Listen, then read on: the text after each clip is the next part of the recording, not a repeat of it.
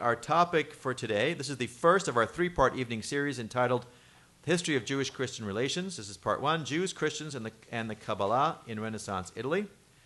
Professor Ruderman is a very well-known and well-regarded professor of Jewish history, one of the greats of our time, actually. He didn't have me tell you that. I'm saying that. He's presently the Joseph Meyerhall Professor of Modern Jewish History and was formerly the Ella Daravoff Director of the Herbert D. Katz Center for Advanced Judaic Studies at the University of Pennsylvania. Prior to coming to Pennsylvania, UPenn, he taught at University of Maryland and Yale University. He's the author of many books. People came to the opening night.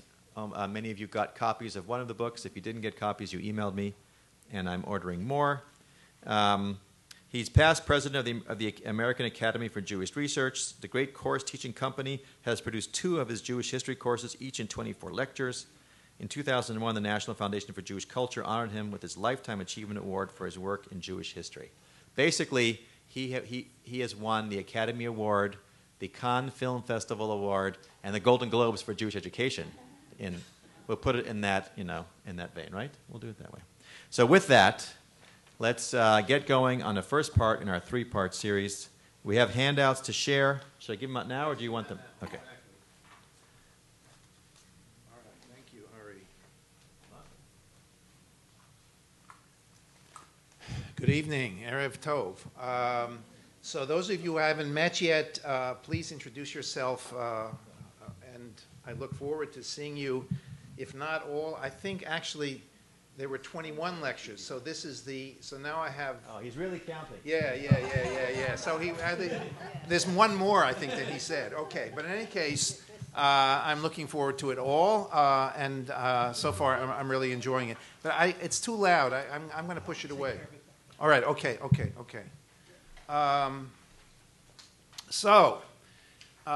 This is, as you see, I cluster. I want to create some kind of continuity.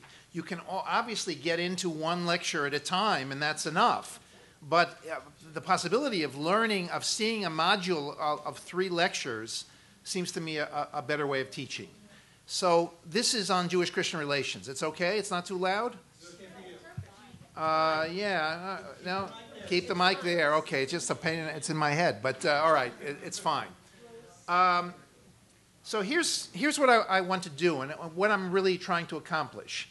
In some respects, those of you that are going to hear Bernie Cooperman, when is that, like in a week or 2 or something? Yeah.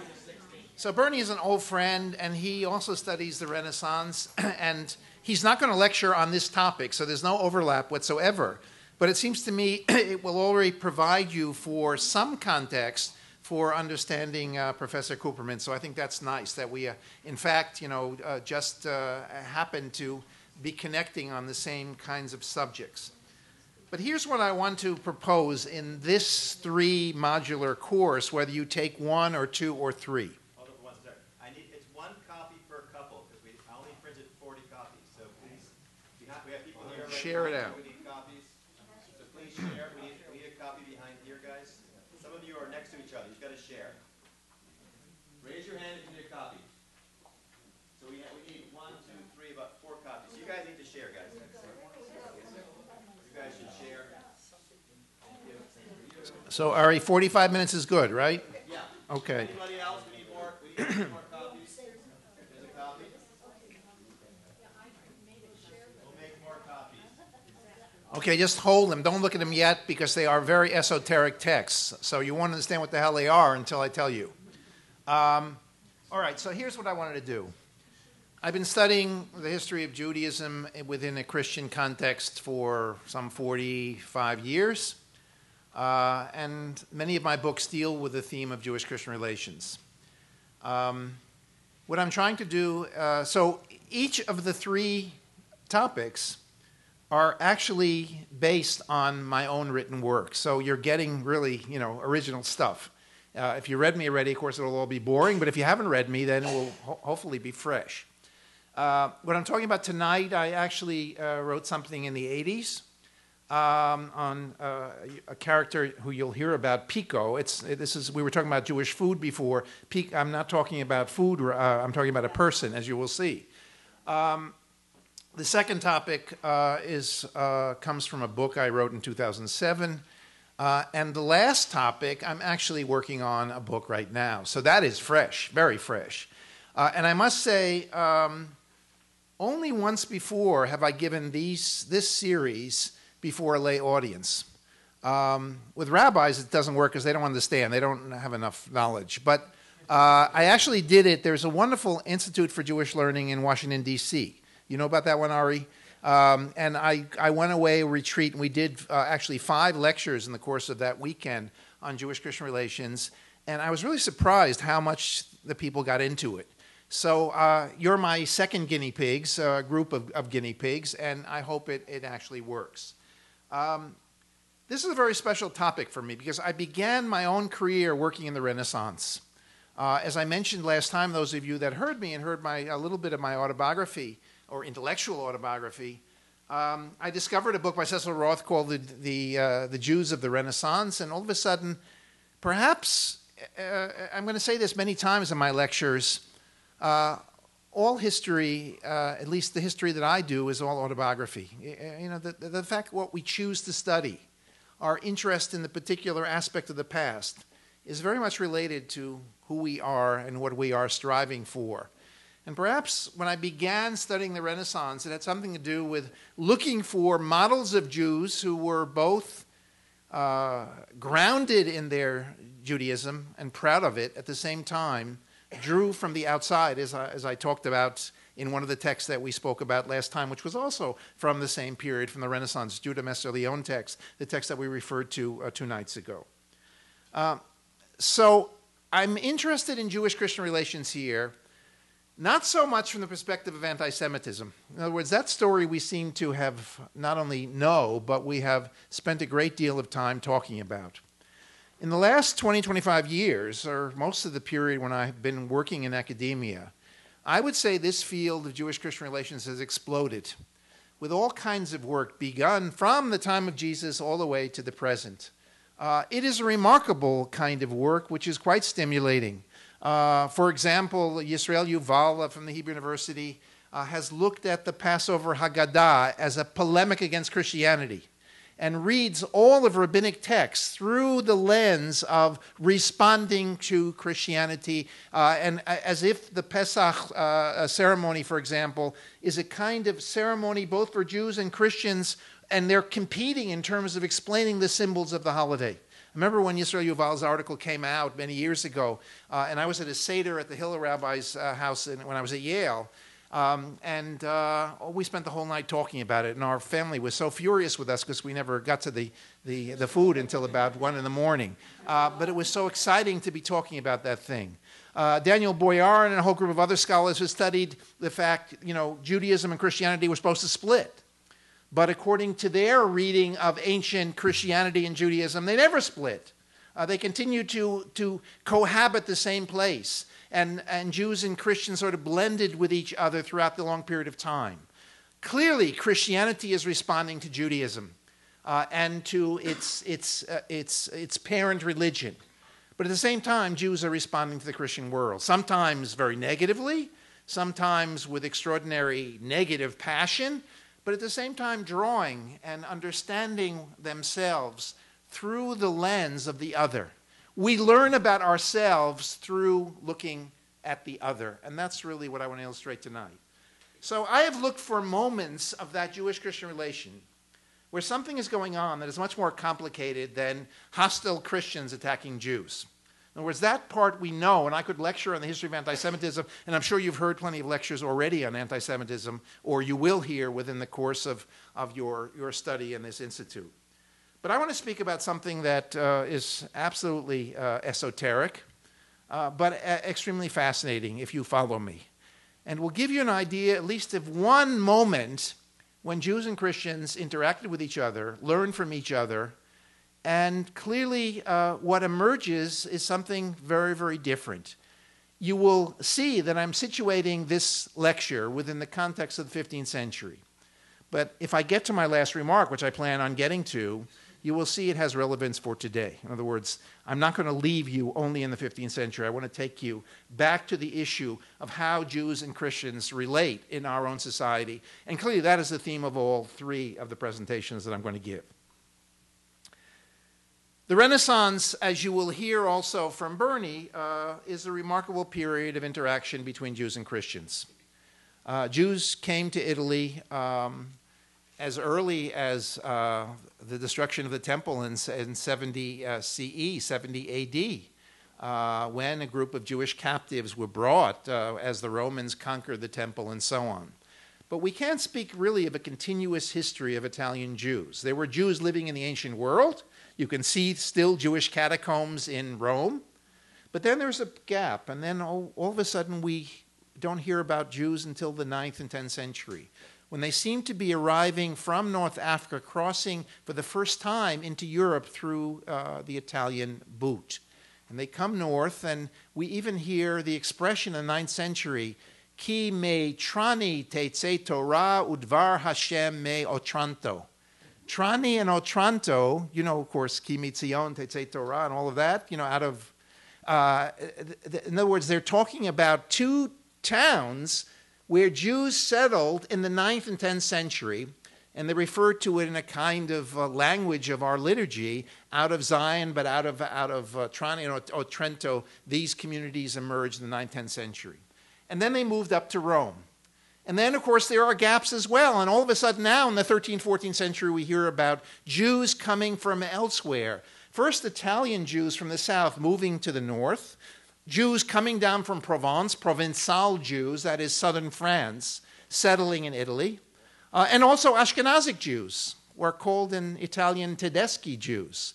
Coming after 1348, after the Black Plague, remember we mentioned the Black Plague 2 nights ago, and making their way into Italy. I mean, it's very hard for you to think of Venice or Padua if you've ever been to these extraordinary places. I've led tours to Jewish Italy as well. To think of them as cultures where Yiddish was spoken and where Yiddish was published. There was an enormous Yiddish publishing industry at the end of the 16th century in northern Italy. So clearly we have Ashkenazic Jews, we have Provençal Jews with their own dialogue, their own dialect, Jews from Avignon, for example, and we also have Italian Jews, and all of them, of course, with their own liturgies, with their own customs, and so on. So we were speaking about Italy as a kind of place. Oh, you know how Italy is referred to in Hebrew sources? Italia. Translation, anybody? E is what? You know, the island. The island, good. Tal Is do. Do, D-E-W, not D-O, D of Yah, God. The island, now I know it's not an island, but nevertheless that's what they call it. Italia is, it's also, you know, Pauline is Pauline. Here we will hang out. We're not going to Israel, we're going to settle in Poland. Pauline. But so Jews love to play, you know, with the Hebrew and so on. So Italia is the island of the dew of God. In any case, it is a microcosm of Jewish life. Oh, and of course I left out the final two immigrations of Jews. Number one, in 1492, the Jews of Spain are expelled, and they come to Italy, of course. We have a whole group that show up, for example, in Ferrara in 1493. And then later on, the Conversos, the Marranos, who you will also hear about when we talk about Amsterdam later on in this month. They end up in Livorno, in the city of Livorno, which is a town inhabited purely by Conversos. They, unlike every other Jew, and I'm also going to be speaking about the ghetto later on in this long month course. They don't have to live in a ghetto because they're so important economically and socially to their Italian magnates that they are allowed to live freely in the city of Livorno, Leghorn, which is part of the area of Tuscany.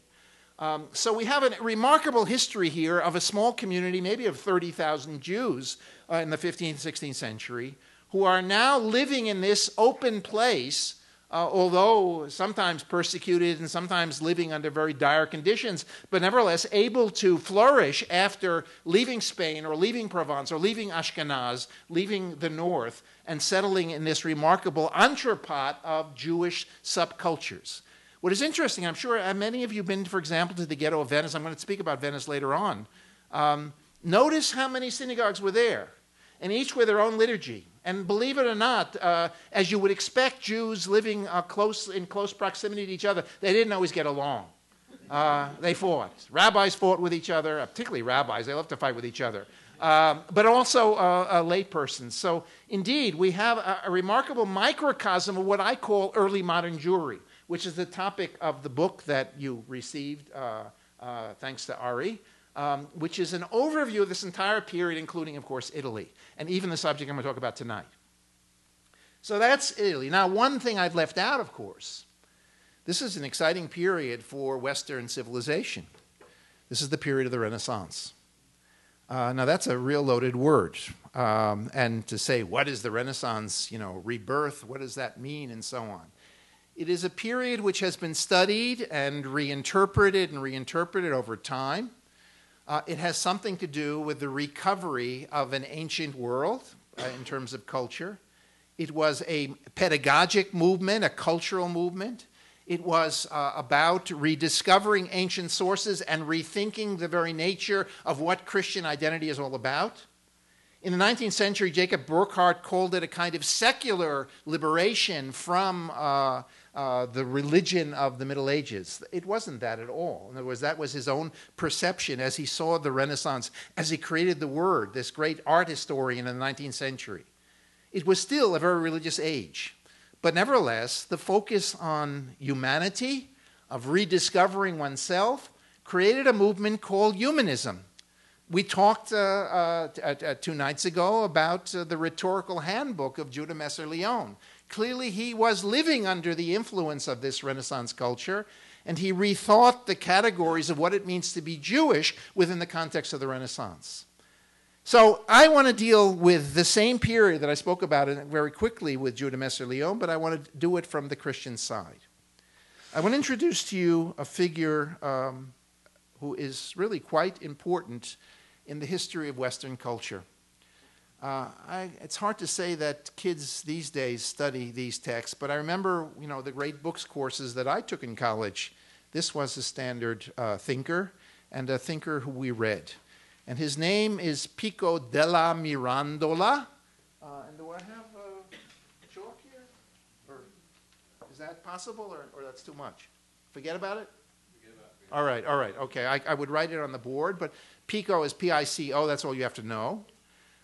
His sidekick, who is equally famous as the great philosophers of the Renaissance, Pico was one. The other was Marsilio Ficino. So Ficino and Pico della Mirandola, okay? These were two philosophers of Neoplatonism. In other words, they had revived the study of the ancient philosopher Plato, and they were rethinking their own Christian religion within the context of a rediscovery of these ancient texts. Ficino, in particular, was interested in exploring a group of pagan texts that had emerged during antiquity, of rediscovering them, of translating them from Greek into Latin, and thus exposing the Christian world to a whole series of new ancient texts, which would then stimulate his own understanding of Christianity. And as you will see, Pico was doing the same thing. But for him, the focus was on the Hebraic tradition, not simply the pagan tradition of Egypt or Assyria or somewhere else, but in this case, the font of all knowledge, as he saw it, the Hebrew Bible, but in particular, as you will see, the Kabbalah. Now, why did the Renaissance fascinate me as a young scholar? Because it was the opening of a dialogue. Clearly, this is not the first time that Jews that have influenced the larger culture. Think of Maimonides, for example. I'm going to be speaking about him as well in our 20 lectures. Maimonides' book, The Guide to the Perplexed, had an enormous impact upon Christian civilization. Thomas Aquinas read Moses Maimonides, for example. Or Rashi was read by the Victorines, these monks who study the ordinary meaning of the Hebrew text. They read the Jewish commentator Rashi. So clearly, or Ibn Ezra, the great astrologer and astronomer of the Middle Ages. I will also refer to him in the course of my lectures on God and nature. Clearly, these thinkers made their impact upon the Christian world. But what we have here in the Renaissance is something different. A meeting of human beings directly. In other words, not only the written books of the Jews will make an impact upon the larger culture, but through oral discussion, through the actual meeting between Jews and Christians, something is going to emerge here that never emerged before. Or contemporary Jewish culture will have its impact upon the larger cultural space of the Renaissance. Now, I don't know about you. When I studied the Renaissance in college, and it started that way. I started the Renaissance, and then I asked myself, well, where the hell were the Jews in this Renaissance? This is white, Protestant, waspy kind of culture. Men, of course, there weren't any women mentioned. There's a very famous article that appeared about 25 years ago. Were there women in the Renaissance? And you could ask the same question, were there Jews in the Renaissance? And that's really the beginning of my quest when I started looking for the Jews and actually discovered them. So the Renaissance clearly is a very important cultural stimulus. And what it does, therefore, is challenge Jews to begin to rethink their culture. Now, what I want to do is let's talk about Pico for a second. Pico, the Count of Mirandola, which is near Modena, is quite an extraordinary guy. He was only born in 1463. And he died in 1494, so he lived only 31 years, and he had an enormous impact upon Western civilization. He is a remarkable figure who spends most of his time in Florence before he dies, travels to Paris, though, and it goes in Padua, which was, you will hear about, is also a major university center, the Irvine of its time. In the 15th century. Actually, Padua is a little bit more important than UC Irvine, you'll forgive me, at least in the 15th century or the 16th century. But in any case, there were Jews hanging out in these places. And the story that I want to tell you then is about a Christian who reads Torah. So my first question, and now I sort of painted the large context, and what I want to do now is focus now on the nitty-gritty of what's going on here. Why does a Christian want to study Torah? And particularly, as you will see, the esoteric Torah called Kabbalah. What motivated a man like Pico, of the stature of this Renaissance philosopher, who surrounded himself with all kinds of remarkable scholars in all kinds of fields, what motivated him to study Judaism? And what I want to do is offer you 5 possible explanations, and to sort of layer one on top of the other and suggest that all 5 reasons might be appropriate in understanding the figure of why a Christian. There's actually a book written by a very famous scholar from the Hebrew University called Notzri Korei BaTorah. That's the title of the book. A Christian who studies, who reads the Torah. So the question is, why would he want to? What was his need to return to these Jewish sources, and how does it come about? Well, the first explanation of these 5 is very simple. There's a long history of Christians, many of them former Jews, utilizing Jewish sources, not only the Bible itself, but rabbinic sources, to serve as testimonia to the Christian religion. In other words, to use them as witnesses to the fact that Jesus and Christianity is the true religion. So what we are speaking about then is our Christian missions. And you'll hear more about missionaries in my 3rd lecture, because I don't know where, if I say history is all autobiographical, now I'm consumed by the study of a missionary in the 19th century. Where that's leading me, I have no idea. But so far I'm still Jewish, so don't worry. Maybe after the lecture is over, after the month is over, I might do something. But right now I'm very Jewish. In any case, mission was a factor. In the 13th century, for example, a series of disputations took place between Jews and Christians. One of the most famous was a man named Raymond Martini, Another one was Pablo Cristiani, who debated the great Ramban, Nachmanides, in a debate in Barcelona in the year 1263, in which they confronted each other. Pablo Cristiani, who had been originally a Jew, opens up the rabbinic text and said, look, this is Jesus, this is Jesus, this is the Messiah at Rome. Why don't you just convert? Because indeed your rabbinic texts prove that this indeed is about Christianity.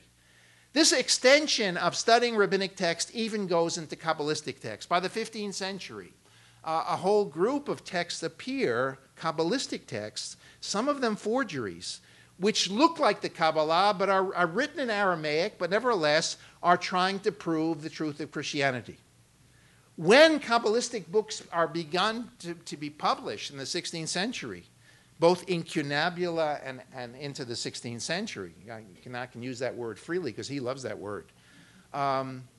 It is the Christians who are publishing Kabbalah even before the Jews. The Jews are scared. Are we going to share the Kabbalah with the wider world? The Kabbalah is our own Jewish esoteric traditions. Notice I'm not going to define the Kabbalah so carefully here because it's a very complicated term. But let's just speak about Jewish esoteric learning. The classic work of the Kabbalah is the Sefer HaZohar, the Book of Splendor, also from the 13th century.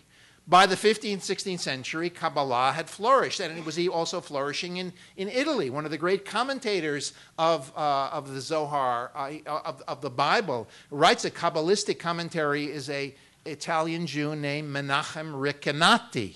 So that already in Italy we have a place where the Kabbalah is studied by Jews. But in the 16th century, Pico will initiate a whole group of Christians who become fascinated with the Kabbalah, with Judaism as a whole. So the first reason why Pico might have entered into this world was simply following an old tradition. We learn about Jewish texts, and then we can convert Jews. And it's very interesting that some of the group of Jews who were attracted to study with him, and you'll hear about one of them in a minute, actually converted. Did he do this as primary reason? No. But it was certainly a byproduct that ultimately by engaging in this very, a power relationship where Christians are on the top and Jews are on the bottom, many of these Jews who were attracted to study with Pico end up as Christians. So that seems to be a factor, although it is not the most important factor. My second factor is more Renaissance. And here I want to fall back on Pico's contemporary, Marsilio Ficino. I just love to say the word, Marsilio Ficino. Ficino had a notion called Prisca Theologia. I told you this is going to be esoteric, but I'm going to make it, I'm a Rashi, I'm going to make it very simple. Ancient theology. The idea of ancient theology, which permeated these group of philosophers in the Renaissance, was the idea, it's a very modern idea, that within every culture, within every religion, there is a unity of truth. Ultimately, by getting past the particularities of any religion, we can find a kernel of universal value, of universal truth, which everyone shares. In other words, this is the universal ideal of love, of understanding God, of a kind of unity beyond the diversity of the world. Ancient theology is the search to identify a universal core linking the mosaic of religions and cultures of the world into one. That is why Ficino was motivated to go study ancient cultures in order to show that ultimately their Christian truth can be found even in their most secular texts. Ancient theology, therefore, is a Renaissance ideal, but I hope you already appreciate that it's also a very modern ideal. I mean, the notion of assimilation, of living within the larger cultural space, of being drawn into a kind of universal message. What separates Jews and Christians, and why can't a nice Jewish boy marry a nice Catholic girl, and vice versa, et cetera, et cetera? Because everything is about love, it's about humanity. It's not about anything that's specifically Jewish or Christian and so on. That ideal is already embedded in the idea of ancient theology. So that ideal was an ideal which Ficino articulated but was upheld as well by Pico.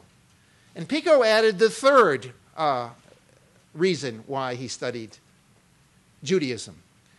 He called it poetic theology. And this is a very interesting idea. So how do we get at the universal truth within each culture? We need to study it like hieroglyphics. We need to learn the languages, but also the concepts of each culture to try to decode that culture to get at a universal truth. Poetic theology is looking at all of these cultures as a kind of poetry and reading them, interpreting them, decoding them. And as you will see in a second, the chief means or tool by which we can decode these cultures is Kabbalah. Kabbalah here, not in the sense of a body of knowledge, but Kabbalah as, you'll forgive the academic word, hermeneutic. You know what that word means, hermeneutic? Well, not quite. A means of interpreting texts. Do you know when the Kabbalists read texts, they have a certain way of reading them, right? For example, I mean, the most simple is gematria. You know what gematria is? Yeah, every Hebrew letter is equivalent to a number. So if you start reading verses in the Bible, you can come up with all kinds of interesting codes, right? You're decoding the Bible. Gematria is only one of many hermeneutics. Now we have two words, incunabula and hermeneutics. Write it down, right. By which we can, in other words, Kabbalah is a means of decoding the biblical text. That's what the Kabbalists were doing. They were reading into a text a kind of mystical fantasy. They were trying to get beyond the letters and the words through numerals and through all kinds of codes to enter into a space where they could then appreciate God directly and feel God directly. But Pico is arguing we can take that method of reading text and apply it to any text. In other words, Kabbalah therefore becomes a kind of universal interpretive guide for us in reading these texts. So that's poetic theology. Now, two more reasons why Pico studied Judaism and the Kabbalah. The fourth reason is he was a humanist. And humanists were committed to the study of ancient languages. I remember when I first got to Yale, that was my big moment in life. I was 39 years old, and I was going to be made a full professor at Yale University, and I had made it, right? I had made my aliyahs, that I was going to Yale. I was at the University of Maryland, a big state school. So I met Bart Giamatti. You know the actor Giamatti with Paul Giamatti? That's his father. Bart was the baseball commissioner, but he was also the president of Yale, and he was a Renaissance scholar. He calls me on the phone. I'm sitting, my little Ruderman, in Maryland, and he says to me, "This is Bart," and I said, I said, "Bart who?" He said, "Bart Giamatti," and I said, "No shit." Forgive me, I don't and I sort of hung up on him. And he called me back again. I didn't think the president of Yale would be calling me. And he said, "I just read your book." I just published one book at that time called The World of a Renaissance Jew. And I said, "Are you kidding? You read my book?" So I melted, and I took a real low salary. And my father was really mad at me because I didn't take a high enough salary. But, this was Yale University. Just going to Yale was enough, right? But Bart, we went out and we raised money for Jewish studies together. I started my career raising money, as I said 2 nights ago. And the reason I'm telling you this story is his speech was extraordinary. He said, what Yale has to do is restore the third pillar of Western civilization. The first pillar is Latin, the second is Greek, and the third, of course, is Hebrew. So I remember the third pillar was always the key speech in raising money for Jewish studies at Yale. And Yale, of course, had been very negligent and hadn't raised money for Jewish studies at all until I came, and then we raised millions of dollars with the help of Bart. But unfortunately, he died at a very young age. But to go back to this, so as a humanist, the study of Hebrew is important if one really is committed to classical languages. And therefore, I would give that some credence here as well. And finally, the most interesting reason. Kabbalah is a source of power for Pico. When he, in 1486, he presents to the Pope 900 theses about the nature of religion. He is immediately excommunicated, and the Pope has a fit because these are heretical ideas. Of the 900 theses, 119 deal with the Kabbalah. And you'll hear how he got to all of these Kabbalistic texts. One of them is most interesting. One cannot find Jesus Christ unless one studies, and here is the Latin words, Kabbalah e magia. Magic and Kabbalah are together. Kabbalah is a higher magic. Magic, if you've ever studied the Renaissance, is an important aspect of the elite culture of the Renaissance. Magic, of course, is an attempt to bring down, I never understood exactly what this word means. Here's another university word, the effluvia from heaven. I have no idea what effluvia is.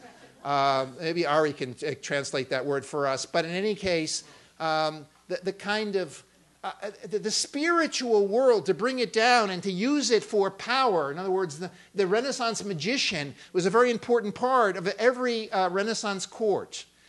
Kabbalah is the highest magic for Pico. Kabbalah is not simply, the study of mysticism. It's not simply entering the spiritual world of the divine, of the 10 Sefirot, and so on and so forth. It is actually gaining a certain power to control the universe and to control nature. And so Kabbalah is about power. They were still trying to turn lead into gold. Absolutely. They were still doing that. Absolutely. They were doing it even beyond the Renaissance, but clearly, and many of these alchemists had Jewish backgrounds. So alchemy, magia, magic, all of these things are very much connected together. That's what we're speaking about. In other words, that's the Sitz in Leben. That's the context in which Pico is thinking about Judaism and ancient world, and all of these things are coming together. So if that's his motivation, so the next question is, how does he get to this? And here the story becomes really fascinating, because there are individuals that each one of them deserves a full monograph about it. In fact, we do have plenty of that has been written about this. The first character I want to mention to you was a Sicilian rabbi who was really a con artist. There's no question about it. He called himself Flavius Mithridates. He came and gave a speech in Rome in which he tried to prove Jesus Christ from rabbinic sources. And the cardinals were really fascinated. He immediately caught the attention of Pico, and Pico invited him to Florence to teach him Kabbalah, but to teach him Judaism in general. What he did, and this is really quite remarkable, he translated 50 Hebrew books into Latin. And we have the original manuscripts sitting today in the Vatican Library. I've seen a couple of them. And a number of them have been published already. And not only about Kabbalah, Jewish philosophy, Midrash, all kinds of subjects, but subjects that interested Pico. And it's really interesting how he chose these works. Most of them were either philosophy or Kabbalah, but also Kabbalah. But what is interesting about and fascinating about this con man, why do I call him a con man? It's because he knew exactly what his pupil wanted. He didn't just want to read Hebrew texts. He wanted to read Hebrew texts that would bring out for him his own Christian identity, would make him feel better about his Christianity. It wasn't so much to missionize other Jews. It was simply to revitalize his own notion of what it meant to be a Christian. And therefore, if Hebrew texts could sort of point him in the right spiritual direction, he could be turned on. So what Mithridates does, not just translate, he manipulates the text to bring out trinities all over the place. There's the Spirit, here's the God and the Son, and so on and so forth. In other words, everywhere when you read these Latin texts, you are entering a world of Christianity. Although they are Hebrew texts and the original text has been preserved, what Mithridates does is to use his translation as a vehicle to please his donor, which he actually does. So the first character in this story is a guy named Flavius Mithridates. The second is a man, I'm sure you're not going to remember all these names, so I'm not going to slow down, but whatever you remember is good. Elijah del Medigo. Del Medigo, of course, the name, another doctor. I mentioned Messer Leon 2 nights ago now, Elijah del Medigo. He was an Aristotelian Jewish philosopher who could not teach at the University of Padua, but hung out in Padua anyway. Pico turns to him to study Averroes, who was a commentator of Aristotle. And finally, he writes him a letter saying, can you give me a list of Kabbalistic books to read? Elijah del Medigo is a philosopher. He doesn't like Kabbalah. Kabbalah is anti-philosophy, and therefore he gives them a list, but he says, leave me alone. And he goes off to Crete, where he hangs out and publishes a book in which he mentions explicitly Pico, and he is not favorable to the idea of Christians studying our Jewish texts. So that's Elijah del Medico. But perhaps the most famous in this group of Jews teaching Christians is a man named Yochanan Alimano. Alimano, of course, Germany. Aliman, right? Ashkenazi. He's a Jew, comes, and here I can connect the dots already. You recall Judah Messer Leon from 2 nights ago, those of you that were here. Judah Messer Leon taught him to be a doctor. Alimano was a doctor and received his smicha, whatever you call it, his medical degree, not from a university, but directly from his tutor, who was Judah Messer Leon. He comes to Florence, where he begins. Now, this guy is an extraordinary guy. He knows Arabic. He knows Aramaic. He knows philosophy. He knows magic. And he's about 20 years older than Pico. So the question is, who's teaching who here? Pico asked him, and we have this in his own writing. Pico said, there's a wonderful Jewish book called Shir HaShirim, the Song of Songs. Will you write me a commentary, a Jewish commentary on this book? So here, Alimano responds and produces a commentary for him. We have the writings of Alimano. Most of them have not been published. Alimano is a key source of understanding Pico's world. Now, I didn't mention to you Pico's most famous writing.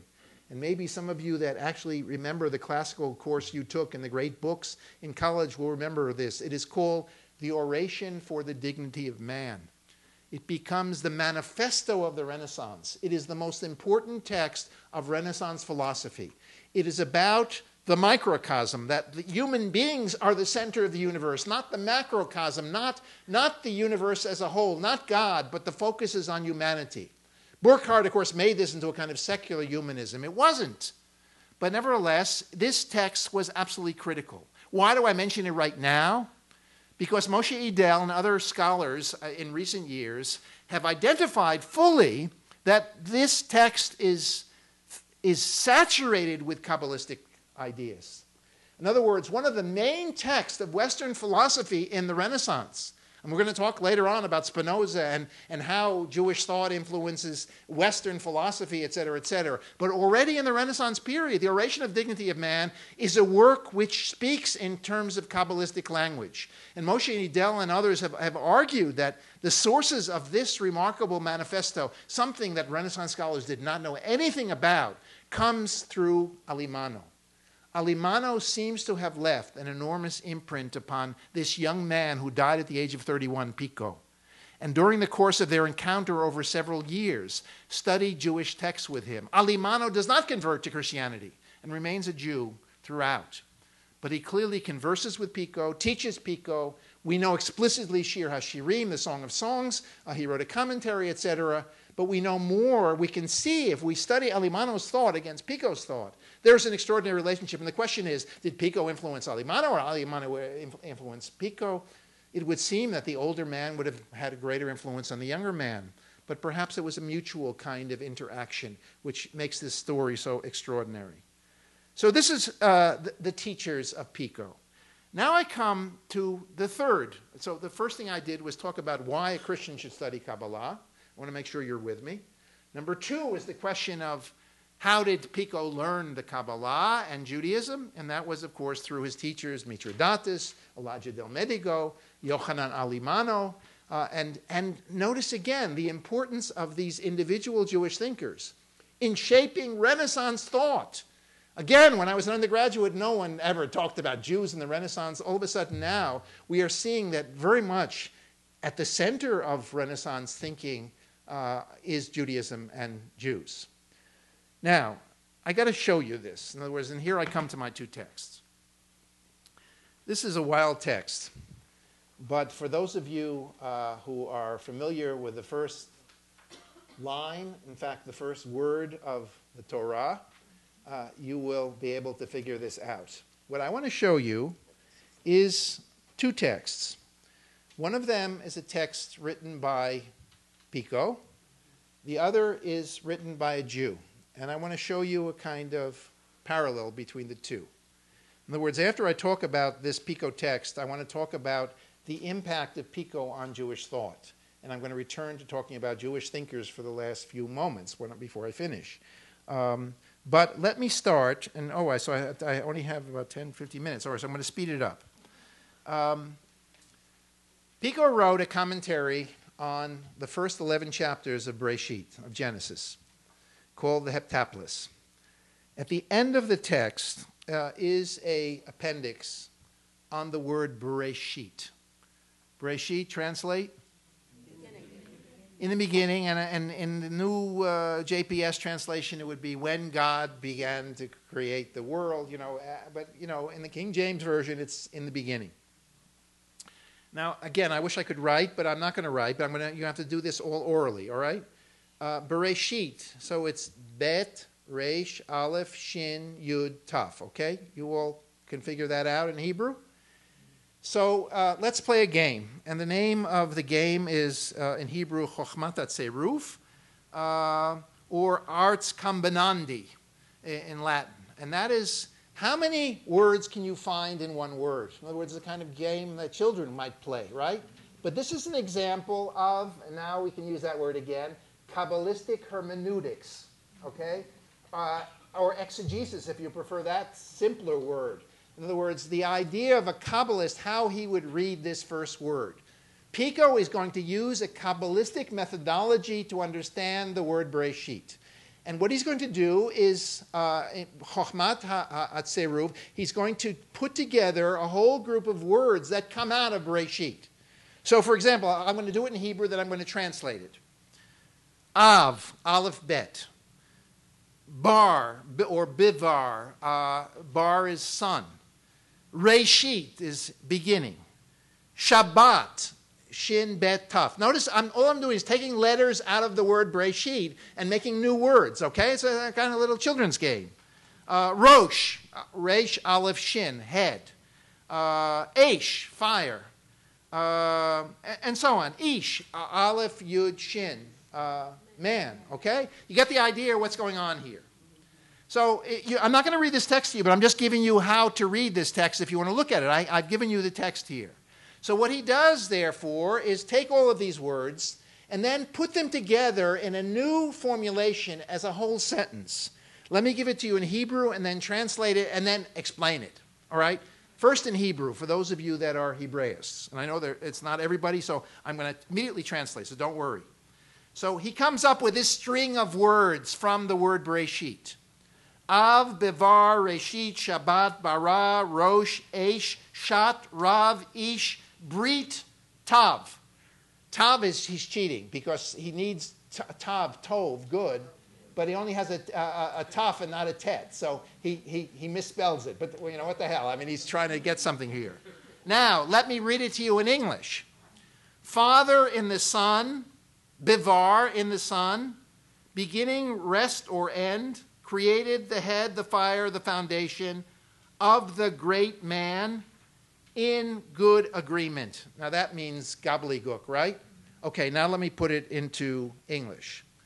This is an extraordinary statement about the nature of Christian faith, understood from the perspective of Neoplatonism. And Neoplatonism, the idea of this revival of Platonic philosophy, that there are three worlds. There's a spiritual world, a heavenly world, and a material world. And they're all connected, the harmony of all of the worlds. That's critical here in terms of the background. So here's the line he comes up with based on his interpretation of Bereshit. I know this is crazy, but I want to show it to you anyway. It had a great impact. Lots of Christians read this.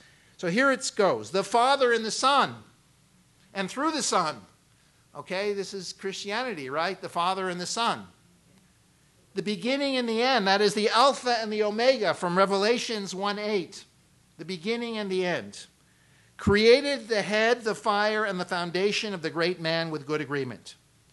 What is the head, the fire, and the foundation? That's the intellectual world, the heavenly world, and the material or the corruptible world.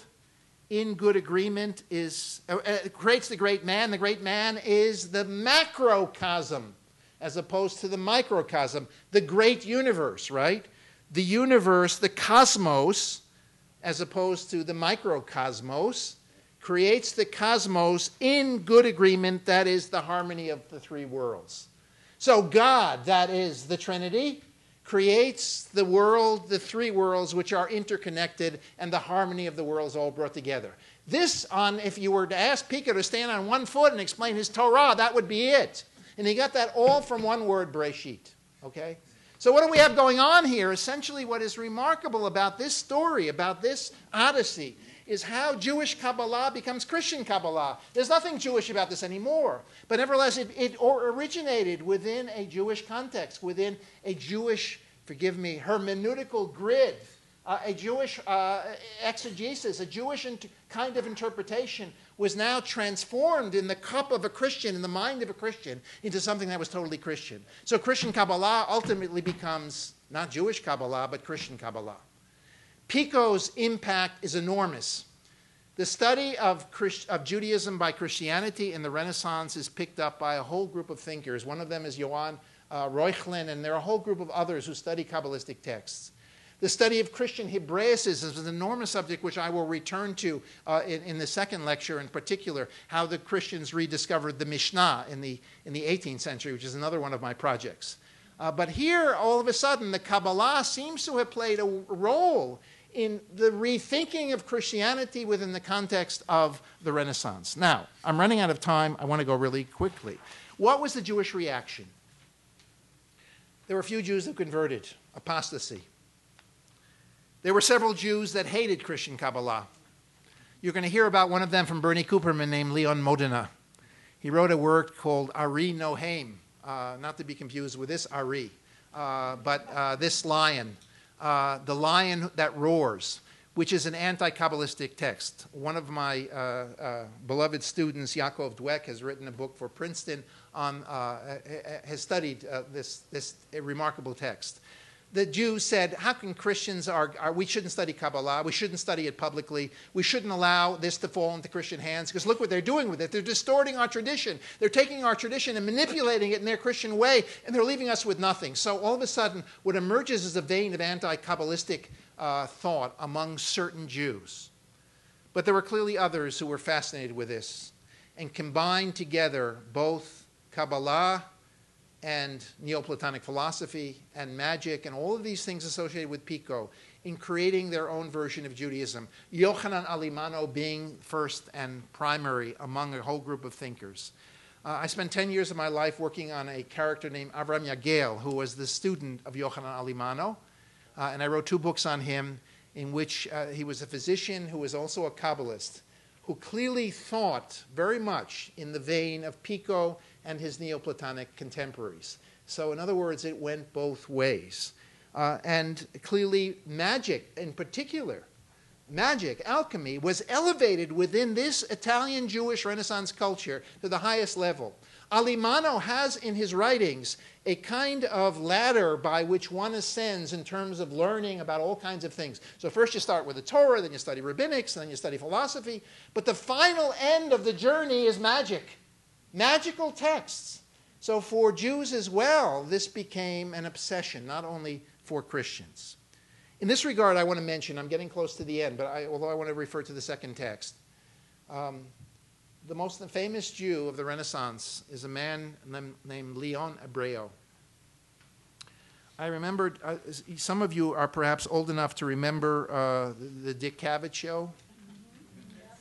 And I remember I turned it on once, and he was interviewing Saul Bellow, the great Jewish writer. And Bellow was told by his undergraduate teacher, don't go into the English literature because you're not one of us. And Bellow gets really angry. I remember this because I don't know if anyone else was watching this, but it really turned me on. And Bellow says, he turns to Dick Cavett and he says, have you ever heard of Leon Hebreo? Leon Hebreo was the son of Isaac Abravanel. Judah Abravanel was his name. And he was kicked out of Portugal and he came to Italy. And there he settled in Florence. And he sat and he wrote a work in Florentine Italian called the Dialoghi d'Amore, the Dialogues of Love. And it became a classic of Neoplatonic philosophy. And he signs it Leon Hebreo. Leon is Yehuda. It's the same thing. Leon Hebreo. He doesn't even hide the fact that he's Jewish. And this became a universal statement of the Renaissance, along with Pico. Leon Hebreo is almost equally as famous. People who study Renaissance literature study this text as well. Leon Abreu, Bello says to Dick Cavett, look, this guy didn't know a word of Italian, and he became one of the great classical writers of Italian literature in the 15th century. So why couldn't I do it as well in the English language? I mean, it was a great moment to watch this on TV. That was a long time ago, but I still remember it. Clearly, Leon Abreu is part of the same cultural world. Abreu knew Kabbalah. He was part of this Neoplatonic mix and so on and so forth. Let me just point to you to the next text. And I realize that I'm on shaky ground here, but I'm going to end in just 2 or 3 more minutes. The second text is by my friend Abraham Yagel. I just want to show you how the notion of ancient theology could influence Jews as well. You see the text that begins in the Heritage Source Reader, page 164, the important sages among the Gentiles. You see where that is? Who never saw the light of the Torah, nor of worship, prophecy, wonders, and miracles. Listen to what the sages say about the Creator. These are pagan philosophers talking about one God. I'm not going to read you all of this. Orpheus, look at the name. Zoroaster, Apuleius, the great Hermes. Hermes, that's Hermetic philosophy. That's magic. That's ancient magic. No question about it. Hermeticism is something that was revised in this period of time. Notice in that last paragraph, quoting from the Pimander, he quotes a prayer which he translates into Hebrew. This was a Hebrew text which I translated. I have, if any of you are interested, I have the Hebrew text right here in front of me. This is my translation.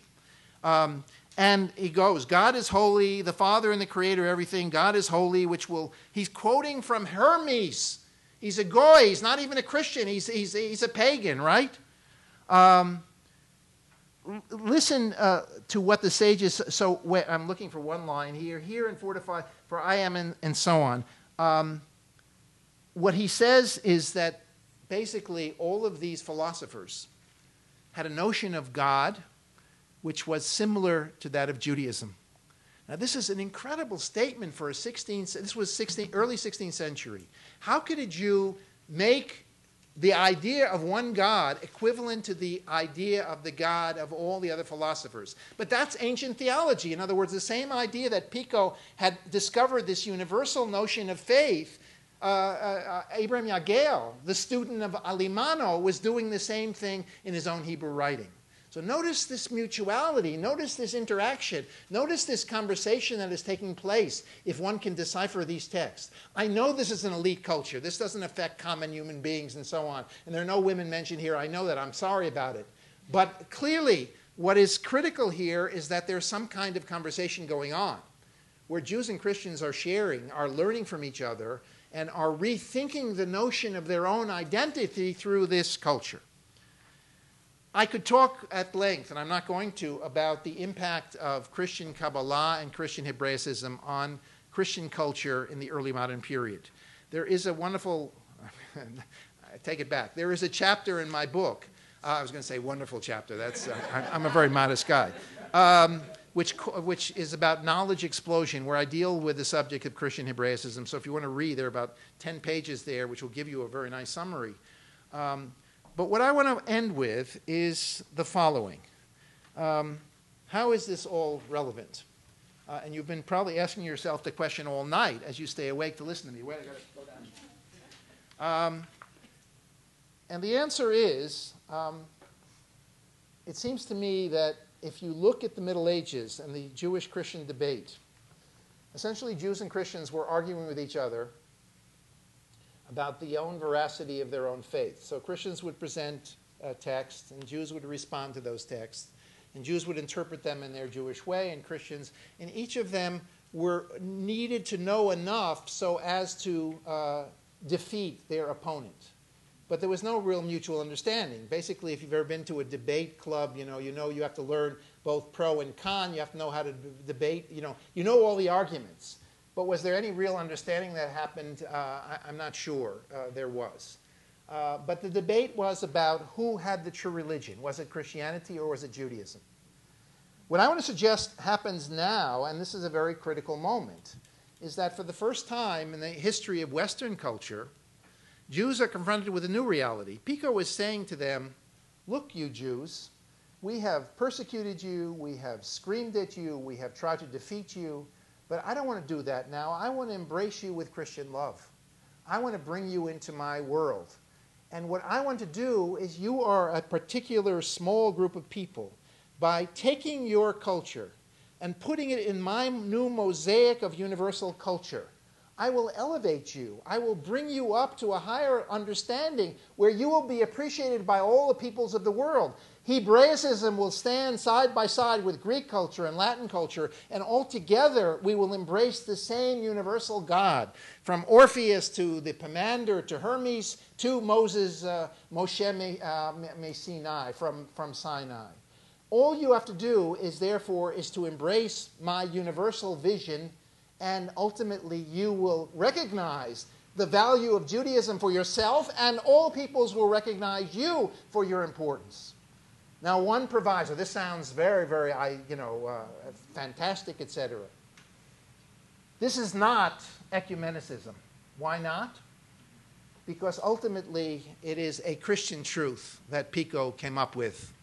In other words, what he does is he reads all of these texts and all other cultures, but ultimately they all prove Jesus Christ. In other words, it's ultimately a Christian imperialism. It's very clever, right? I mean, it's enticing. A Jew now can come out of his ghetto and enter the larger world and be part of the great culture of the universe and so on.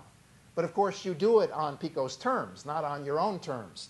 There is still a power relationship going on here between a majority culture and a minority culture.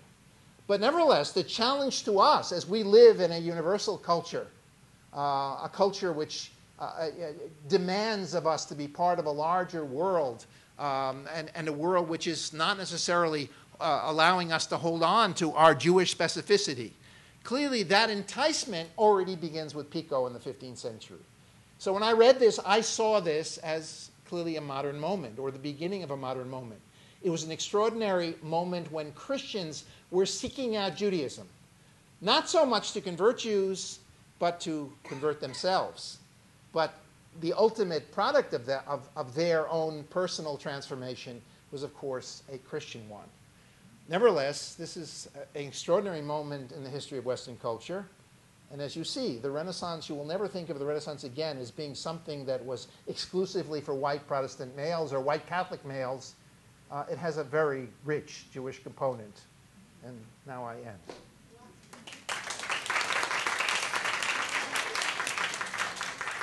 So I think I was 5 minutes over. But anyway, 50 minutes instead of 45. Questions, comments? Today there is a renewed motivation to study Kabbalah amongst mainstream society. You have the Kabbalah movement, you have Madonna, you have Christian study. Yeah, in California, aren't I? Yeah. Are any of the motivations for the Christians that are studying Kabbalah today parallel to what was going on at the time of the Renaissance? Yeah, there are obviously a lot of differences, New Age and all of that. In fact, what's interesting is there are a group of scholars now that have been studying modern manifestations of the Kabbalah. Gershon Scholem, the great scholar of the Kabbalah, was only interested in the history of previous centuries, but now we have a whole group of people who are actually studying the Kabbalah Center in Manhattan, and of course the one here, I think there are incredible parallels. I think some of the lines of thinking about Kabbalah, the universal nature of Kabbalah. I remember when I was at Yale, I brought Moshe Dell, who I mentioned already as one of the great Kabbalah scholars of our generation, to Yale when I was teaching there. And there was a character, a Catholic philosopher named Louis Dupré. And we did a program together where we talked about Kabbalah and Christianity.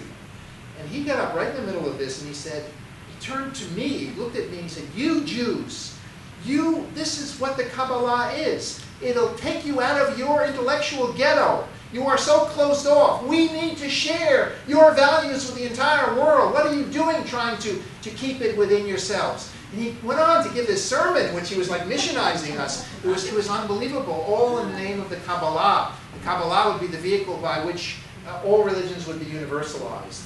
So I think, some of that with the holy water, I mean, it's a commercial enterprise and so on, and the red ribbons and all of that stuff. But there's definitely a connection. Later on, I'm going to talk about another interesting phenomenon of our days called Jews for Jesus. That has a long history as well. It didn't just begin in the 21st century or the 20th century. I'm going to be talking about 17th century Jews for Jesus, and talk about syncretism, talk about mingled identities. I think that's one of my great fascinations with Jewish intellectual history. Indeed, I mean, that's the beauty of history, that we can sort of place this. We are not, there's a phrase that I love to use called, which Morris Adler, the great conservative rabbi that was, his story, he was a rabbi in Detroit, and he was killed by this was long before the guns, he was killed by a congregant who shot him while he was giving a sermon. But he had a wonderful phrase, which I probably will repeat several times this month, called, "Without history, we stand naked before the immediate." I love that phrase, standing naked before the immediate. In other words, indeed, to understand Kabbalah today and to understand Madonna and all of that, one needs to go back and talk about Pico and talk about the Christian origins of Kabbalah. And all of the texts that were published by Christians in the 16th century, they published the Zohar before the Jews published the Zohar. They published it in Latin translations.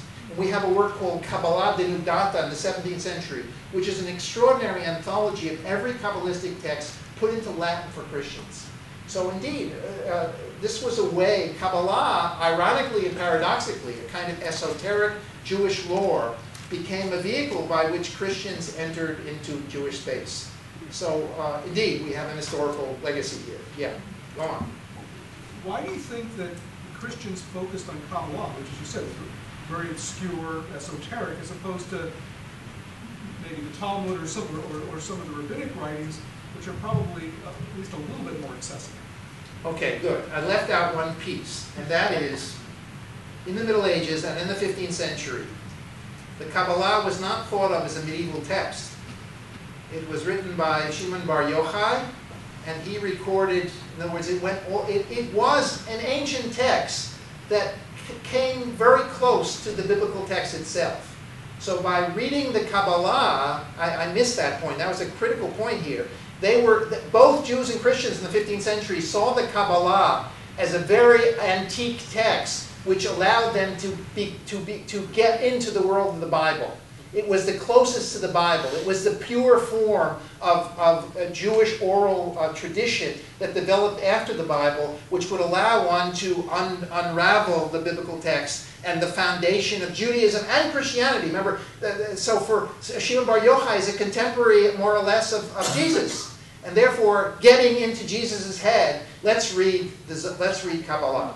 So that's their motivation, even though, of course, we know now that wasn't the case. Well, actually, you answered. We know the Christian, I'm sure, knew that the Zohar was written by Moshe de Leon, and not really by. We know that. We knew. Yes. They didn't know that. They didn't know that. No. This was Bar Yochai. It was written in Aramaic. It was thought to be a text contemporary with the Mishnah. It was thought to be a Tanaitic text. The Zohar is perceived as a Tanaitic text. That means it was written in the first centuries of the Common Era. And therefore, it was coterminous with Christianity. And therefore, this is how we get to ancient Christianity, through the Kabbalah. And that's why Pico was so fascinated with this text. And he bought into the notion that, indeed, Kabbalah was an ancient Jewish lore. And indeed, even today among modern scholars, I mean, both Sholem and Idel and all the people I read about Kabbalah speak about ancient Hechalot mysticism, early mysticism in the Mishnaic period, and the Talmudic period, and so on. Tzfat, which of course is the 16th century Kabbalistic center, Safed, is also, it's shrouded in the mystery of the Mishnah. They would recite the Mishnah in Safed in the 16th century. They would recite it as a kind of Kabbalistic trance. It's really weird. The Mishnah, I want to talk about this text in our next lecture. The Mishnah is a legal text. But for them, it became a kind of spiritual awakening by reciting the letters and the words of these texts. So that's exactly why the Kabbalah was primary for them. Doesn't it really even go one step further, that even though supposedly the myth is it was written in a cave in the time of the Mishnah, But the writing down was only a writing down of something that pre-existed. That it, in fact, was delivered from Mount Sinai Yes, yes, and yes. had the same Absolutely. dignity as the Torah itself. Absolutely. I mean, I'm speaking about it like a scholar, or unraveling a text, but what we're doing is we're getting at the divinity. We're touching God through this excavation of this text. From Mount Sinai. Exactly. So that's how we get to God, right? Through Sinai, through re-experiencing the revelation of God. And Pico bought into that. I mean, he had these Hebrew books. You should see this library of Pico. It's primarily as good as most Jews today in terms of their library at home. He knew Jewish texts and he read these texts and he underlined these texts. We have these manuscripts, as I said, sitting in the Vatican, which is quite amazing. Ari. So just a question. I did not know that the Christians published the Kabbalistic text before the Jews. So in their text, is it consistent with the Hebrew text, or is it different? The actual text of their publication. So if you pulled up, the first chapter of their Zohar, is it the same? If you read them in English, or if you understand them in their language? Some of them are really quite authentic. I mean, I could give you a number of, just one example. Johann Reuchlin, who was a student of Pico, who went back to Germany. He's the one that he got into a big fight with. They were going to burn all the Talmuds in the 16th century, and he said, "Don't burn the Talmud." But he also he wrote a whole series of his own Kabbalistic works, which he translated into Latin and so on. And the scholarship was really quite amazing. The Kabbalah Denudata, which is the 17th century anthology, which includes texts from Isaac Luria of the 16th century, is really an authentic work of translation. Now, clearly there were interpolations like Mithridates, who I mentioned earlier, and bringing out a kind of Christological meaning of these texts and so on. But many of them, in other words, what emerges at the same time through humanism in the 16th and 17th century is this high level of Christian scholarship. Christian scholars were learning Arabic, and they were learning Aramaic, and they were learning Persian, and they were learning rabbinic texts as well. And their scholarship was really quite serious. So some of it is very primitive initially, but as we go through the 16th century, these Latin translations become extremely quite worthwhile. The history of Christian Hebraicism right up into the 18th century, and you'll see I'm going to pick it up in the next lecture, is a scholarship that becomes so good that they don't even have to rely on Jews anymore. We have a group of Christians who really know their Hebrew text, and not just the biblical text. I mean, in this period, I didn't mention the Reformation, which is also coterminous with the Renaissance. In the Reformation, all of these scholars are also studying the biblical text. They're going back to the original Hebrew. So, indeed, the level is pretty high. And, of course, sometimes there's collaboration between Jews and Christians. We are told that in the Renaissance, Jews who walked around might be grabbed up by a Christian in the street, to read with them Hebrew texts together. But clearly, the Christians took this quite seriously. And the proof of the pudding is that, remember who publishes the Talmud? Daniel Bomborg, a Christian who comes down from Antwerp to Venice. I'll talk about this when I talk about Venice. Bomborg publishes the Talmud, and he publishes the Mikrot Gedolot, the Rabbinic Bible. He publishes Hebrew text. He's making a living. Who's reading this? Jews are buying it, but also Christians are buying it. That's my point. So there's a level of literacy here which is really quite remarkable, at least among an elite group. Do you want me to stop here, moving in that direction? We'll do one more question, and then we'll wrap it up for now. Go. I was wondering if the emphasis of the Christians in studying Kabbalah are not really Torah, although we feel that the Kabbalah are commentaries of the Torah. Is it because they had their New Testament, so there was not emphasis in the Old Testament. So something different from the Old Testament was the Kabbalah that was not already there. And as a way of gaining deeper understanding on the magic of it, to gain more power to alter reality. You're right. Well, first of all, Pico did study the Hebrew text. He wasn't as great a Hebraist as some of the others, but he had, of course, the help of all of these teachers. So he didn't. So his theses are very much Kabbalistic, but they also include Jewish philosophy. He read, for example, Gersonides. He read Maimonides. He was interested in philosophical, theosophical texts, that's for sure.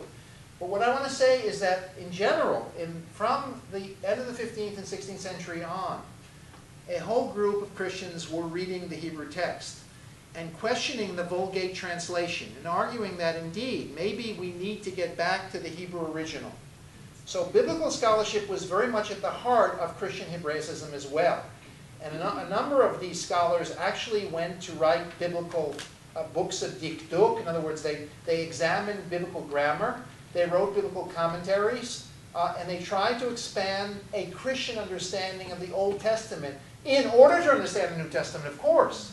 But clearly they could not rely on the Vulgate translation in Latin. They need to go back to the original. So there are many facets of Christian Hebraicism, and the Kabbalah being only one of them. Enough? That's it, so thank you all.